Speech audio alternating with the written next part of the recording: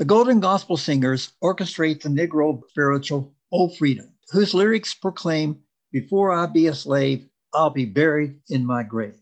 The fact that the spiritual, O Freedom, still resonates with millions of Americans demonstrate that the struggle for freedom, justice, and equal rights still exists for millions of African Americans. We here at Solutions to Violence, as well as our guest today, Louisville Metro Councilwoman Jessica Green, want to shine a light on that struggle. Hello, friends. You're listening to Forward Radio, WFMP LP 106.5 FM. I'm Jamie McMillan with Jim Johnson, and we are your hosts for Solutions to Violence. Our program is sponsored by Forward Radio, an affiliate of Louisville Fellowship of Reconciliation. The following is part of the WFMP's public affairs educational programming. The views expressed are those of our guests and not the station. We want to hear your views on this program, so contact us by email at solutionstoviolence18@gmail.com. Our guest today is Metro Councilwoman Jessica Green. Jessica Green began serving as District 1 Councilwoman January 1st, 2015. She is a lifelong resident of the district. In 2020, she serves as chair of Metro Council's Public Safety Committee and is a member of the Community Affairs, Health and Education Committee. During her tenure on the Metro Council, Councilwoman has made public safety one of her top priorities. Jessica Green graduated from Central High School in 1999 as valedictorian. She graduated from Spelman College in 2003 and both freshman and senior class president. She graduated from the University of Kentucky's College of Law 2008 and was a Faculty Cup recipient. Today she is a practicing attorney and is a former assistant Commonwealth attorney in Jefferson and Hardin counties. Among her professional accomplishment is in the field of law, she is past vice president of the Louisville Black Lawyers Association, former recipient in the Louisville Bar Association Leadership Academy, and a former member of the Louisville Bar Association's Community Service Committee. She was honored as a recipient of the, quote, Top 40 Under 40, end quote, Award of National Trial Lawyers. Councilman Jessica Green, welcome to Solutions to Violence. Thank you so much. Thank you guys for having me. I really appreciate it. Okay. We're glad you're here. Councilwoman, you have a law practice in Louisville, and you describe your firm as devoted to representing the underdogs, to fighting hard and winning big. When you say represent the underdogs, what do you mean, and how do you represent them? So the bulk of my practice is in family law, and I also practice in criminal defense. And so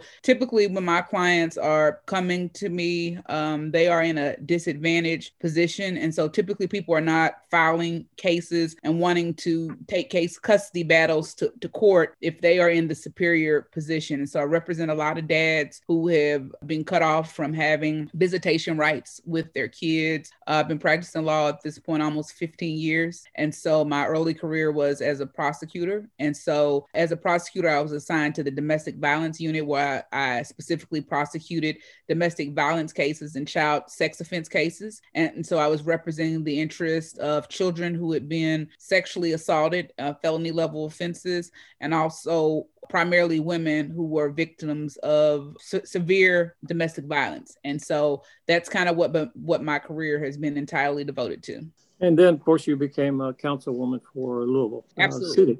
So your district is one that covers Lake Dreamland, Cane Run Road, Campground Road, Bells Lane, south to Lower Hunters Trace, and southwest Louisville. Those are all working class neighborhoods, right? And they are, and then also portions of West Louisville as well, too. But that white population has a lot in common with mostly Black and African-American neighborhoods in the Louisville's West End. Yeah. That's Chickasaw and Shawnee Park, yes. California, Park Duval, Beecher Terrace. What common threads do you see that explain why many of these neighborhoods live below the poverty line? Yeah, so that's a very interesting point. So even though portions of my district are in West Louisville and portions are in South to Southwest Louisville, there's a lot of common ground. And so not only are there a lot of working class population in each of these areas, there's also severe poverty. And so we deal with, in both parts of the district, issues related to food insecurity, issues related to lack of education, lack of resources. Of course, the drug crisis is a problem in all parts of the district. So while we have a lot of wonderful things going on in District 1, there are a lot of significant challenges that we have. And so I've been known to say that some of my colleagues, they have the luxury of just focusing on legislation. I was on a call earlier today, actually, with a minister out in the southwest portion of the district, where we were talking about trying to come up with 100 turkeys to try to feed families coming up for Christmas. And so those are the kind of things that we have to deal with, in addition to writing legislation and policy, very real issues that my office deals with, such as trying to help people keep their lights on, keeping them fed. And so I love it. And it's one that I have enjoyed serving since 2015. So that's on the ground, day to day kinds of things. Every day. Yeah. So Councilwoman Jessica Green, the Food and Drug Administration does not consider Lake Dreamland a food desert. And a food desert is defined as a low-income census tract where a substantial number of share of residents has low access to supermarkets or large grocery stores, meaning there are no grocery stores in the region that sells fresh produce. However, the Source of Justice people explained that Lake Dreamland, one of the neighborhoods in your district, is close to being a food desert. Tropicus, denutrition, and cancer, a summary of the evidence, cancer causes control, 1996, explain early deaths are 2 or 3 times as likely in neighborhoods labeled food deserts because they lack groceries that sell fresh produce. Diet has been estimated to be responsible for between 1/4 and 1/3 of all the cancers that occur in economically undeveloped countries. There are many studies that document a correlation between diminished intellectual development, poor school performance, and malnutrition. One of the more promising studies, quote, the impact of malnutrition on brain development, intelligence, and schoolwork performance, end quote, confirms a correlation between malnutrition, brain development, low scores on intellectual tests, and poor scholastic performance, end quote. So lack of access to fresh fruits and vegetables and good nutrition creates a difficult situation, as explained by Wallet, CW, Lavia, Plaza, Inzazuna, Burrito, Perez, Torrejon, Castro Glor, Jasmine, Medina, Tora Diaz, Amiga, Flores, Navarra Diaz, Eureka Caceres, Sevilla, Alder Maria, Ivanovich, Manakovich. In their article, The Impact of Malnutrition on Brain Development, Intelligence, and School Performance, published in the Arc Latinium Neutral Review 2001. So we know the city has a plan for addressing food deserts and the lack of access to fresh produce in poor communities. But there is still work to do. With all the other issues the city now faces with metro government, is nutrition still a priority here? Nutrition is definitely a priority. And so one of the things that was in the last budget was money to be able to address, and again, in the West Louisville part of the district, to be able to support grocery stores. And although that people would say that Lake Dreamland is not a food desert, in that part of the district, there's not a plentiful abundance of grocery stores out there in that part of the district. We've got pretty much the Walmart on Cane Run Road. That's probably about the only grocery store that's out there, but it can be challenging for people in the Lake Dreamland and Lee's Lane area to get there and to be able to get back home, because again, we're dealing with poverty out in that part of the district. Many people don't even have a vehicle. And so the idea that somebody would have to walk from Lake Dreamland and Lee's Lane to Walmart on Cane Run Road in Lake Dreamland. And so, as I said, the idea that we've got people who are lining up by the hundreds to be able to have to get turkeys and to be able to get other resources that people are handing out shows that there is a true divide. And I think that sometimes people really forget that Louisville is essentially a tale of two cities. You know, you're either doing extremely well or you're very impoverished. And I think that if you are not part of the impoverished part of society in our Louisville, in our city, it may be hard for you to believe that people have difficulty getting to a grocery store. My sister lives out on Brownsboro Road, and there are about 3 or 4 Krogers within a 2-mile radius of her house. Now, with me living in West Louisville, really, it's easier for me to sometimes go across the bridge to Indiana to access things than it is for me to be able to access those same things from my house. that is a true inequity. And that is something that has got to be fixed. And so until we can truly focus on equalizing the playing field and equity for all, this community, this city, this country will never be what it should be. What it claims to be. Mm-hmm. Yeah. Well, in addition to the good nutrition as a priority, what would you say are other critical issues faced in the folks in District 1? I think one of the biggest issues is affordable housing as well. And I was happy that yesterday we were able to pass a fair housing ordinance here. The mayor signed that yesterday. And so the reality of the situation is that I believe that appropriate and fair housing is a basic human right, in the same way that water, food, access to clean air, access to housing is a human right. And what we know, particularly since this COVID-19 pandemic, as we've seen eviction numbers be on the rise, we've known always that there's been an issue with housing.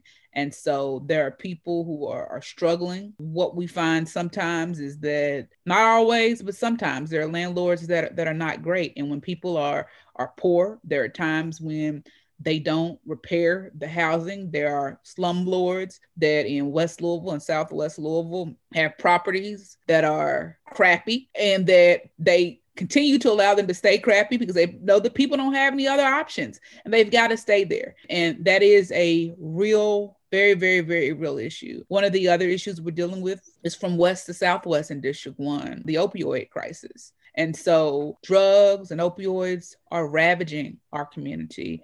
As part of my daytime job as an attorney, I do a lot of work on the dependency, neglect, and abuse docket. And in layman's terms, that's the CPS docket. The vast majority of families that we see coming on that docket are being torn apart because of drugs. And in my conversation with a pastor earlier, right before this call with you guys, he talked to me about how he had just buried a 22-year-old who died of an overdose yesterday. That funeral was yesterday. And the mother said to him, sadly, I'm happy that my son went out this way as opposed to by gun violence. And again, what a hard choice, and what a statement for a mother to make. So what we know is that drugs are a crisis, but gun violence is a significant problem. And again, from west to southwest. And so I have lived in West Louisville my entire life. Arguably, I probably live in one of the most beautiful neighborhoods in West Louisville. I live in Park Duval, which is the former Cotter Homes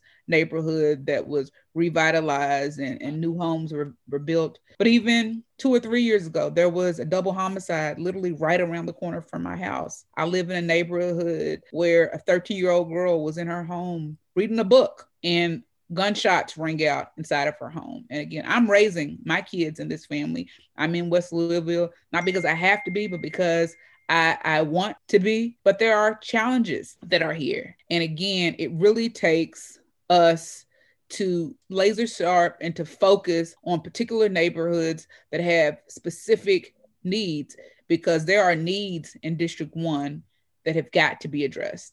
Now, these are all kinds of violence that we want people to recognize, from housing to drug to shooting, that there are different levels, but they are violence. And those are the things we want to look at those too, in terms of solutions and ways that you think they can be resolved and are being resolved in other ways. So in terms of gun violence and in terms of the drug issue, I've said it before, and I don't have a problem with saying it publicly. I do not believe that anybody ever wakes up and says, oh, my life's goal is to be a criminal, because what you would characterize as a bad guy was once a child before, a child who had hopes and dreams and aspirations, who didn't come out of the womb expecting to be a menace to society, perhaps expecting to go to the penitentiary.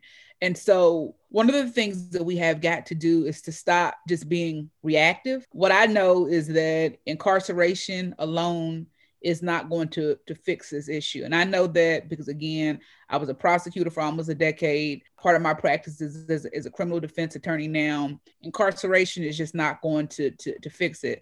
But we have to look at cradle to grave resources. And so resources from the time that a kid is born. You cannot say that you're pro-life if you're not interested in giving kids and people an advantage from the time that they are born. And so things like kindergarten readiness, that plays a role in it. Things like access to food, that plays a role in it. Things like affordable housing, that plays a role in it. Focusing on our at-risk teen populations, that plays a role in it. Obviously, resources to law enforcement plays a role in it. But again, law enforcement is overtaxed and overburdened. They cannot do it all by themselves. A significant part of what we are dealing with when we're looking at the violence epidemic are unresolved and untreated mental health issues. So focusing resources into mental health is part of the equation. With that being said, also focusing on the violent offenders is part of it. There's a new program in the city that I'm working with. And what that program is all about is targeting some of the worst offenders in the city.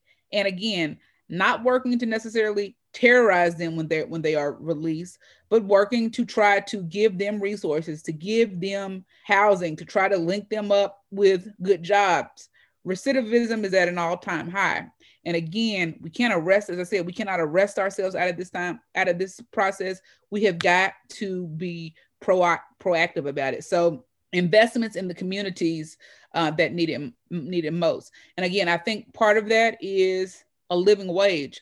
The Metro Council several years ago passed a law raising the minimum wage in Louisville Metro that was subsequently struck down at the state level. I'm spending energy now trying to get our state legislators to raise the minimum wage. People can't live off of $7-something an hour. People want to be able to take care of their families.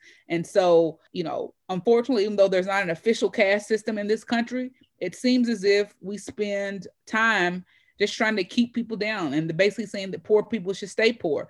We've got to have an affordable living wage here. And so those are a few of the things that we can do. And obviously, including, as I said, to invest in law enforcement. I do believe that is part of it. And so a lot of work to be done, a lot of good things that we could target. And again, it's overwhelming when you think about it, especially when you think about the large number of homicides in 2020 alone. I mean, that number is absolutely devastating.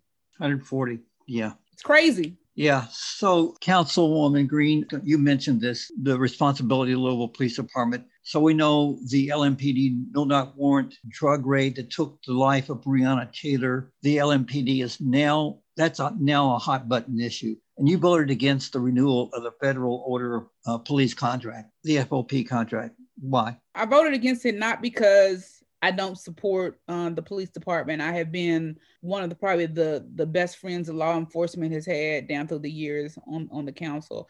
I voted against it because in this day and age, in 2020, the game really has changed. And so people are calling for more transparency and not less transparency.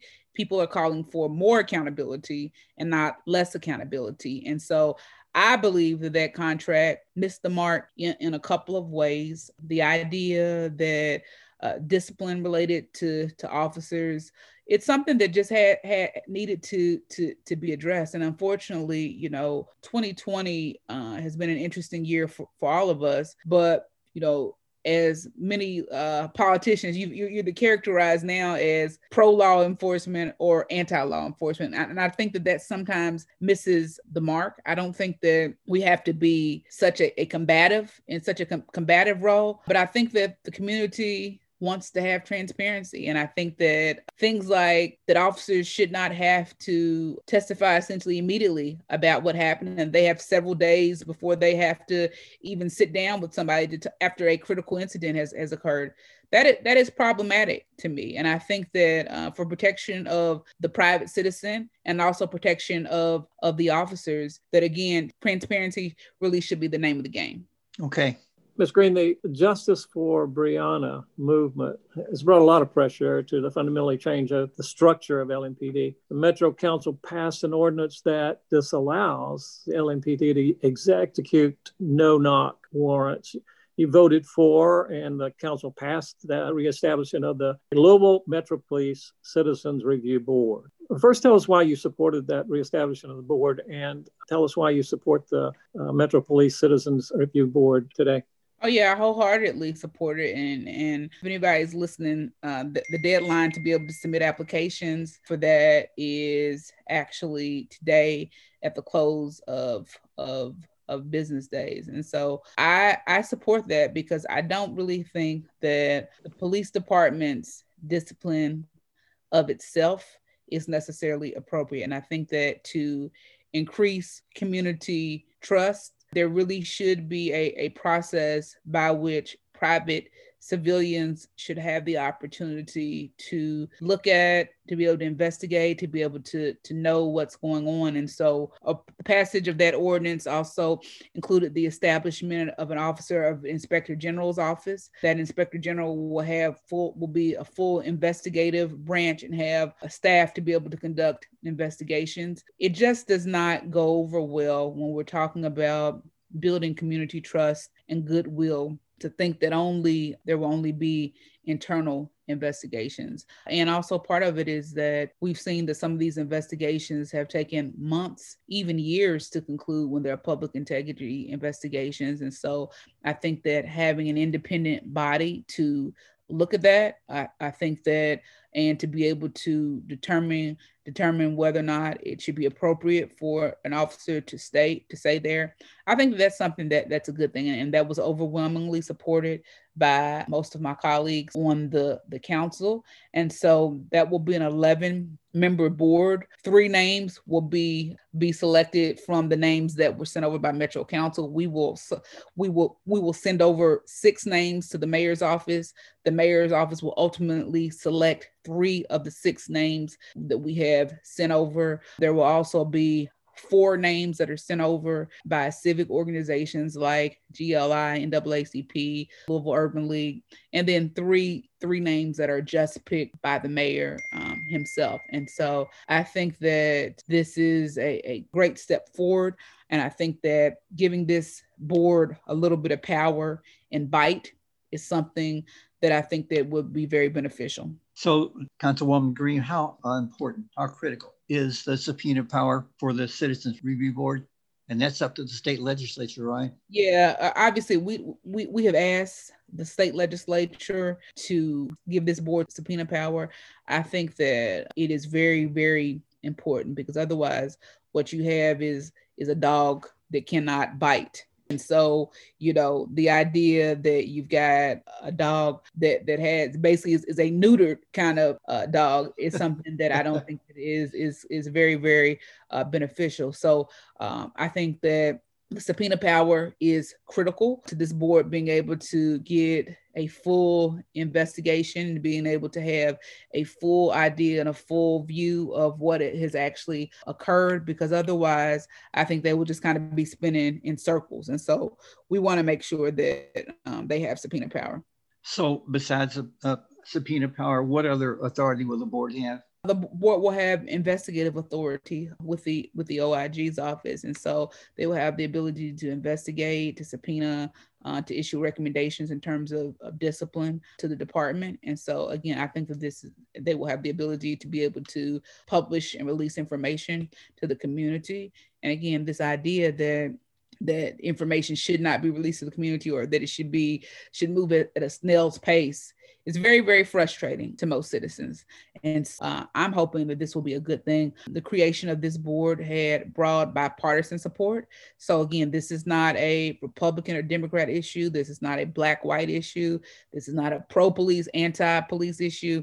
It just makes sense for such a time as this. And so I'm really excited about what the future holds. I've been excited about some of the more progressive legislation that we've been able to pass in 2020. And I said yesterday that, I think in 2020, government, the city officials, Metro Council, and the mayor, we're trying to get it right and trying to use government in the way that is most beneficial for the people. Yeah, just to advise or remind folks, today we are recording Councilwoman Jessica Green, and today's date is December 10th, 2020, because we'd mentioned some dates earlier. We want people to realize where we are. Councilwoman Green, you been on the panel that has responsibility for interviewing the candidates for Louisville's new chief of police. Related to your work with this panel, you sponsored a bill on in Metro Council, and it was passed. What is in this bill, and what do you think it will mean to the citizens of Louisville? And when you say what bill in particular are you talking about? A bill related to the police search. I didn't sponsor anything in relation to the police search, but I will say that it was a very thoughtful and deliberate process that those of us who conducted that search, there were about 8 of us on the panel. It took several months. We conducted dozens and dozens of interviews. We initially had 26 candidates, and that number was whittled down, and recommendations were made to the mayor's office. And so I'm anticipating that there's going to be an announcement, hopefully before the end of the year, in terms of who the mayor has ultimately selected as his new chief of police. We had some really good candidates that I think that would come to Louisville with some good ideas. And so it's an exciting time. And so I'm hoping that, again, that announcement may be made by the end of the year. End of the year. And this is December 2020. So that's coming up. Right. I listen, I hope so. So I've been waiting to see what the mayor has decided to do. And I'm hopeful that will occur before the end of the year, because I think it will be beneficial going into the top of 2021 for everybody to have an idea, the police department and the citizens to have an idea as to who's going to actually be leading the department. Absolutely. Yeah. Thanks for that. So Jessica Green, there was an article published in the Louisville Courier-Journal, November 29th, 2020. It was entitled, quote, "Searches Target West End," end quote, explains that in the past 2 years, courts approved at least 27 no-knock warrants, allowing police to legally break into homes without first knocking and announcing their presence. 22 of those warrants were served against Black suspects, about 82%. From the no-knock warrant, 68% were for resides in Louisville's West End. In 2019, LMPD conducted more than 3,000 court-ordered searches. An examination of 356 LMPD search warrants without a no-knock provision shows that 7 of the 10 most frequently searched zip codes were in Louisville's West End. So, Councilwoman Green, do you believe there is racism within the LMPD? Why? I think that, yes, short answer to it. And what we know previously is that officers were told by former Chief Conrad essentially to pull people over in the West End, just basically for no real reason. There's still the outstanding case of the young man in my district, Tayon Lee, who was pulled over in front of a Thornton's and detained basically for a bogus reason. And so this is something that I have known, and probably residents of West Louisville have known for a long while. You know, I've got kids, and it's so interesting when I speak to my kids' friends, some of their white friends, and I have told them, particularly with my Black sons, my teenage sons, about what I say and how I have told them how they have to interact with police officers and be polite, keep your hands on the wheels, just stare straight ahead. And I've had some of my kids' white friends say, we don't have to have these same conversations with our kids, because we don't think about the same things that you as a Black parent think about with a kid who may be driving out in West Louisville, particularly a Black male. And so again, it's not a surprise to me. I've lived in West Louisville my whole life. I've been Black my whole life. And so for me, none of this is a shocker or really was a big reveal. I think putting the numbers on paper may have shocked some people, but hopefully it helps you to understand why there is a perceived trust amongst some African Americans towards law enforcement, about why there is a perceived distrust amongst some people who live in the urban core towards law enforcement. Numbers don't lie. Experiences don't lie either. And I think that those numbers help to validate a lot of the experiences of a lot of Black people and a lot of people who live in West Louisville. So Jessica Green, you talked about the drug abuse problem that exists in Louisville's West End. So there are lots of evidence that demonstrates that much of the gun violence that is now occurring in U.S. cities, Louisville's West End included, has to do with the illegal drug trade. Mm-hmm. The research suggests that criminalization of drug addictions as well as the war on drugs has been a dismal failure. The war on drugs began in 1982 during the Reagan administration. That strategy had to do with tracking down drug dealers, breaking up drug cartels, and arresting drug addicts. But since 1980s, drug abuse and chemical dependency has grown exponentially. By 2002, 1 million people were dying from opioid overdose. By 2014, that number had increased 1,500,000. This information came from designation HOPE blog, The Evolution of Addiction and Drug Treatment Through the Ages, in September 2016. By 2013, over 207 million prescriptions for opioid painkillers were being written each year, a dramatic increase from 76 million prescriptions in 1991, according to the National Institute on Drug Abuse. A universal health care system would give everyone suffering from drug addiction access to drug counseling. Police are not trained drug counselors, yet they are called on to arrest drug dealers, as well as those who possess illegal drugs. Should this be a job for police, or would access to drug counselors provided by a universal health care system be a more effective way to diminish the drug problem our country now faces? Yeah, I 100% agree with that. Not only access to drug counselors, but access to mental health providers in general. And so there has been a shift over the last year.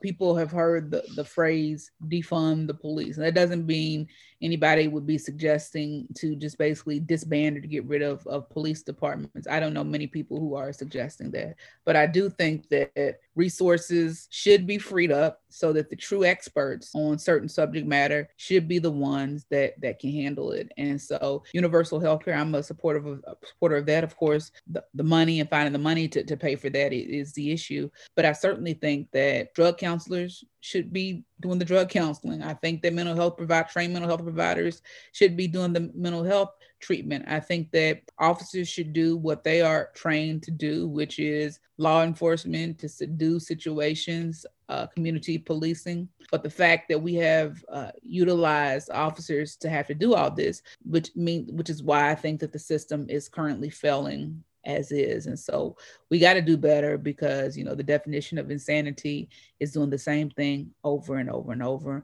And what we know is that what we are doing right now, it is for sure not working, not one bit at all. Yeah. Ms. Green, we mentioned earlier that there's about 140 people have already died in Louisville this year as a result of gun violence. Many of those homicides were committed against young African Americans. That fact must weigh heavily on the minds of police officers as they begin their daily shifts. Would diminishing the number of homicides have a positive impact on the police force? And would that impact change the way the community views LMPD? I think definitely reducing the number of homicides would be very important.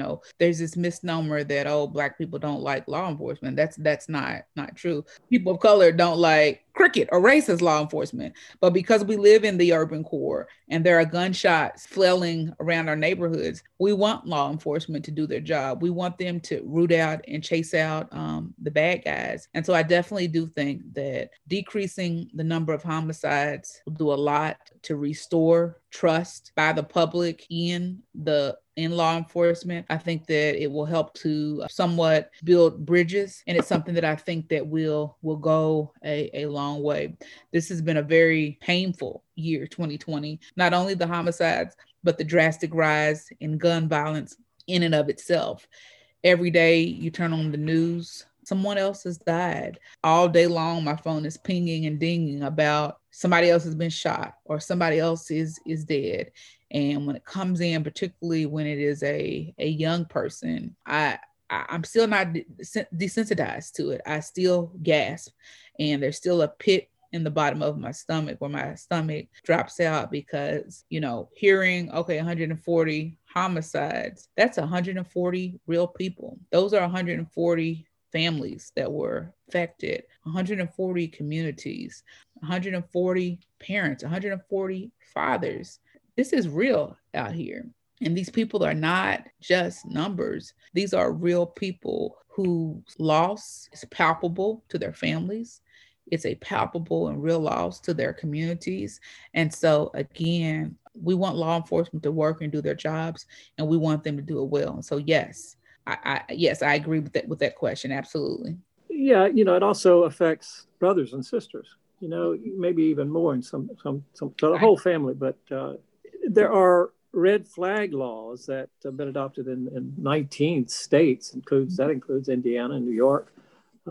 In addition to one of the stronger laws, the red flag laws. Most of the laws have been approved since February 2018. On that year, there was a mass shooting at Marjorie Stoneman Douglas High School in Parkland, Florida. Research and policy was published in that article, Extreme Risks Laws Save Lives. That article states, following Connecticut's increased enforcement of its extreme risk law, red flag laws, one study found the law to be associated with about 14% reduction in the state firearms suicide rate. While it is always hard to measure events that didn't happen, an important study in Connecticut found that one suicide was averted for approximately every 11 gun removals carried out under law.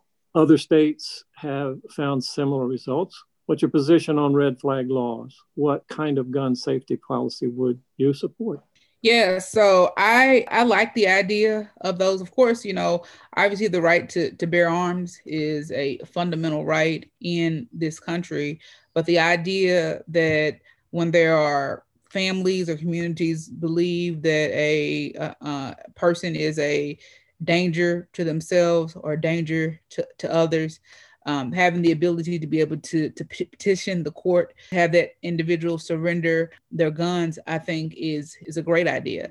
And so what we know is that a lot of particularly the rampages and rages that people have gone on, particularly when it's kind of a mass shooting. These individuals typically have a documented history of documented mental health history, and having any tool in a state, city, jurisdiction's arsenal to be able to curb gun violence is one thing that I 150% support. I'm all about it. And so anything that we can do, because we're seeing too many lives lost, and some of these are absolutely completely preventable. And so for certain population, it hits them in the gut, anything that people would deem to be a restriction on the right to bear arms. But we're talking about saving lives here. And so I think that, again, using all the tools that a state has at its disposal is something that I think that would be a smart move.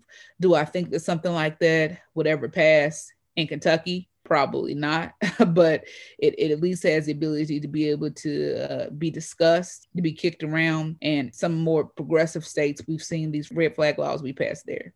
In the Reagan years, actually, there was legislation that was almost passed, and the NRA was in favor of it. Really? Okay. That's changed over the years, as we can see. But it's amazing to me that was almost approved. And we know that probably 80 to 90% of people in the United States want, and even members of the NRA want, some sort of regulation on gun and gun control. So it's something that we need to look forward to. I think we need to work at those and looking for different solutions on how to approach not only gun control, but I agree. Yeah. So, Jessica Green, let's get back to Louisville here. The city of Louisville has endured over 150 days of demonstrations as a result of the Justice for Breonna protest. What should Mayor Fisher and the Metro Council do to diminish the demonstrations and bring Louisville back to a thriving community? Is negotiations with the leadership of the Breonna Taylor movement part of the answer? Well, I mean, I don't know that there should be any active efforts by city government to decrease protests. I mean, I'm a big First Amendment rights person. Now, as part of that, I don't believe that crimes should be committed. I don't think the law should be broken. I don't think that property should be damaged. And when that occurs, that's a separate and aside issue. But I would never kind of be a part of any movement that would ask people to stop protesting, to stop demonstrating, because I think that is the beauty of being an American, is that you can utilize your voice to protest against the government. I do think that there has to be ongoing conversations with activists, ongoing conversations with the family about where do we go from here. because I feel like we have been in a very stagnant kind of position over the last 150 days. And so something has got to break, because I love the city of Louisville. I've lived in Louisville my entire life outside of being away for college and for law school. And the idea, I don't want to believe that all trust has been broken and that we have to stay in this tense moment forever. And so some of the things that we can do to move forward are, first, publicly, without equivocation, admitting that there is a problem, that there have been problems, and engaging the people at the table, engaging the protesters, not just demonizing them and saying, oh, bad guy, or we don't understand, or all that yelling is not going to get us anywhere. I've told people before, 2020 has really been a year of shift and a year of change, in the sense that for the first time, the electorate has really used its collective voice. And so these protests have worked. They've worked to the extent that we have probably been able to pass some of the most progressive ordinances, some of the most progressive policies in the city of Louisville. And so I have encouraged people that if you have an issue, continue to raise your voice, because for the first time, I think that the elected officials really are actually listening. Breonna's law would have never gotten passed, but for a concerted effort of people locally and across the country who are raising their voice. Other pieces of ordinances we've passed this year that have been wonderful and transformative would have never gotten passed. But so I encourage, again, to move forward, to continue to engage with people on both sides of the aisle, to try to understand where people are coming from, and to try to walk hand in hand and agree where we can agree.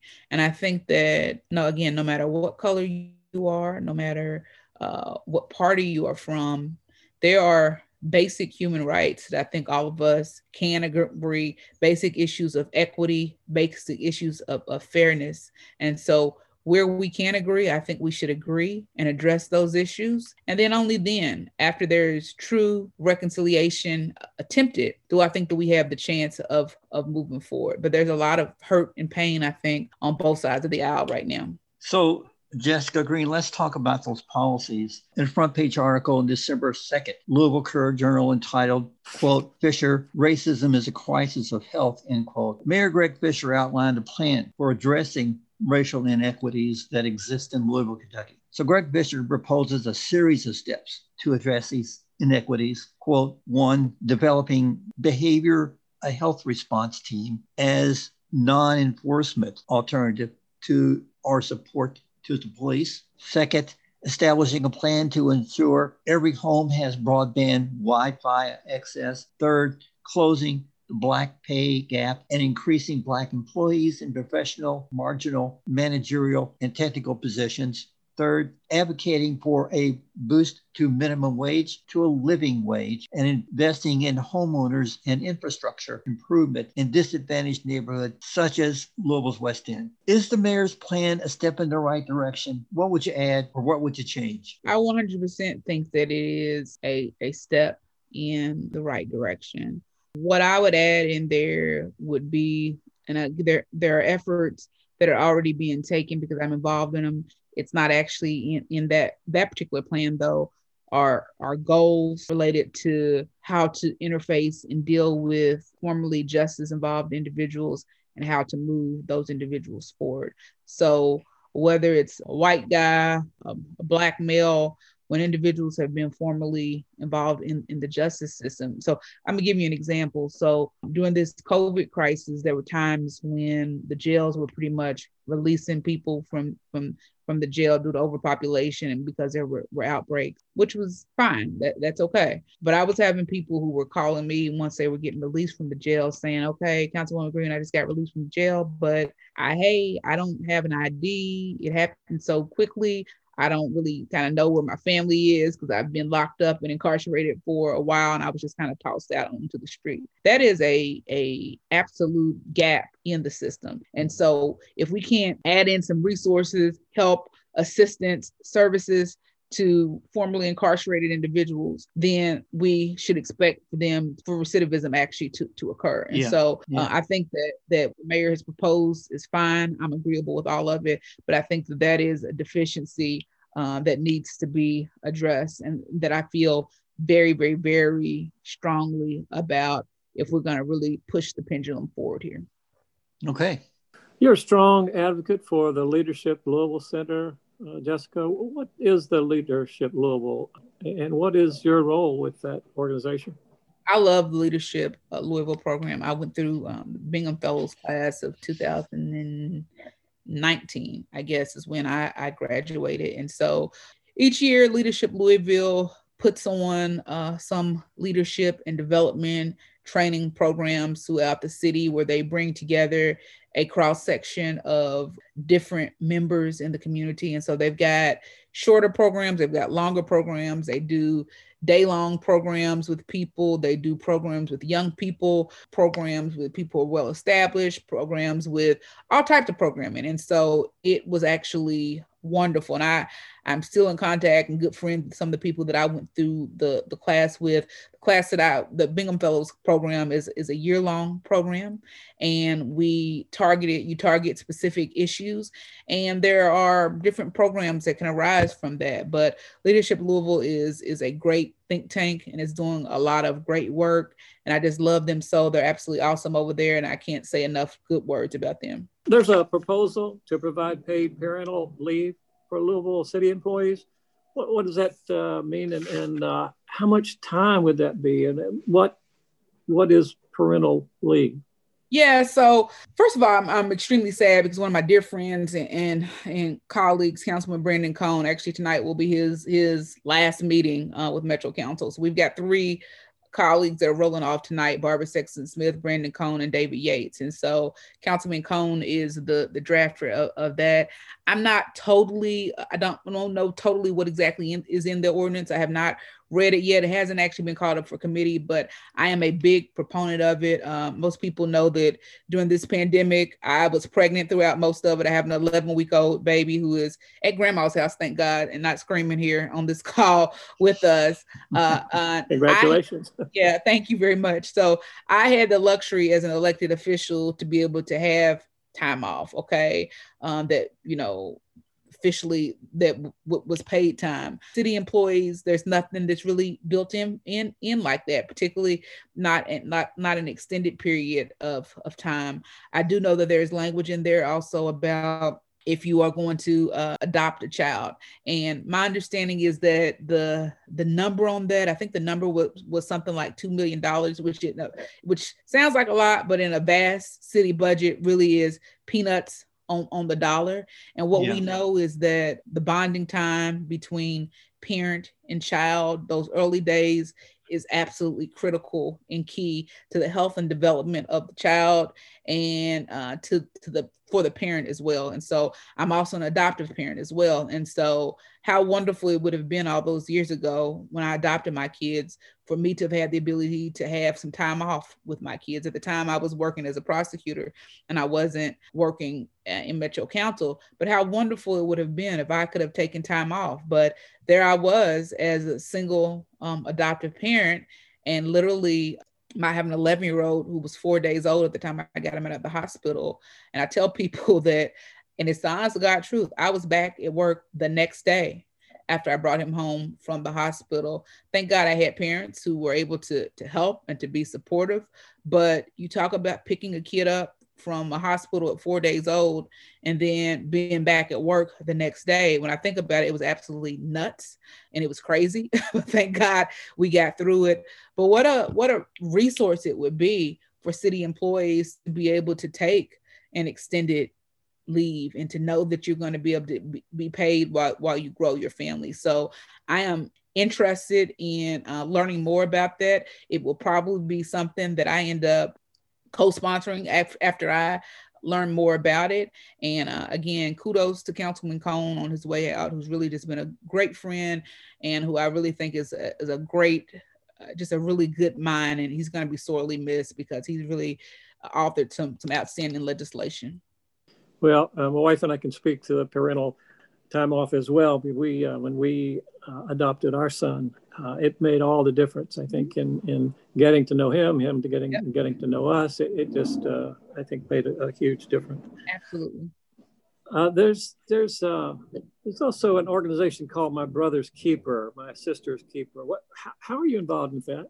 So I'm not directly involved with them outside of being a supporter of them. And so I do admire the work that they do, which is a lot of work in urban communities, a lot of work in African American communities, and there are a lot of great men that I personally know and have personal relationships with who have gone through that program, have been leaders who've been able to get grant money to support organizations that are doing work right here on the ground here in the city of Louisville. And I know that this organization, they typically bring the people who are chosen as kind of the grant recipients. They bring them out kind of for a national kind of meeting, and then they deploy back to their own individual communities. And so Louisville has really on really has done a great job of being able to get a lot of people from Louisville who are doing a lot of great work linked up with My Brother's Keeper. And because of that, they've been able to come back to Louisville and support and provide support to organizations and young men right here, boots on the ground right here in Louisville. So wonderful job. Again, a lot of great guys that I know have gone through that program and who are doing great work right here in Louisville every day. Okay, Jessica, Councilwoman Jessica Green, we're running out of time, so I've got one last question here. Okay. So we are deep into the Hanukkah, Christmas, and Kwanzaa season, which should be a time of joy for most Americans. Yet, here we are facing the largest pandemic the country has experienced since the Europeans brought European diseases to the natives in the early 1500s.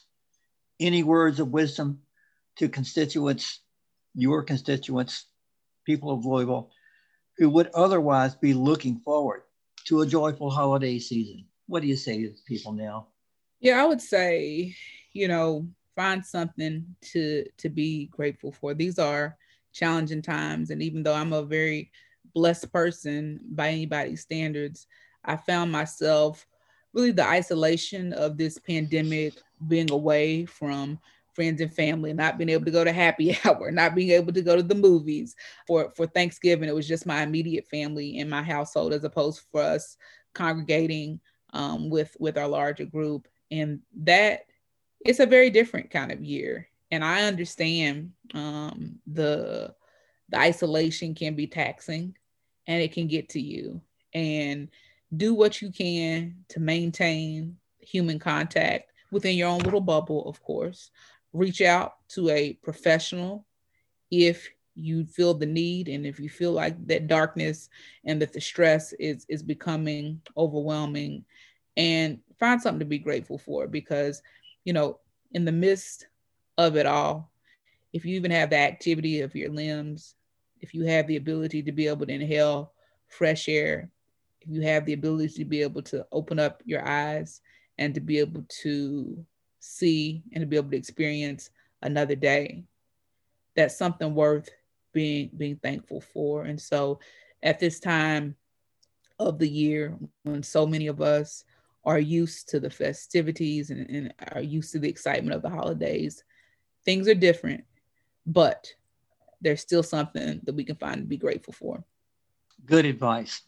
So listeners, we're out of time. Our guest today has been Louisville Councilwoman Jessica Green.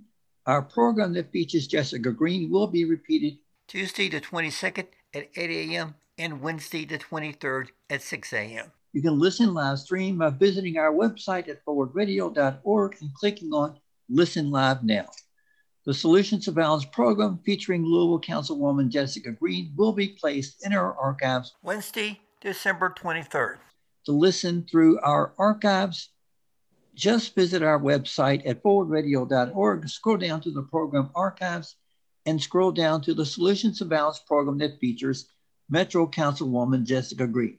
For more information and a schedule of programming that will surprise and delight you and may even challenge you, visit us at forwardradio.org and click on Broadcast Schedule. Please respond to us with your thoughts and suggestions by visiting us at solutionsofviolence18@gmail.com. We'd love to hear from you. Thank you once again for listening.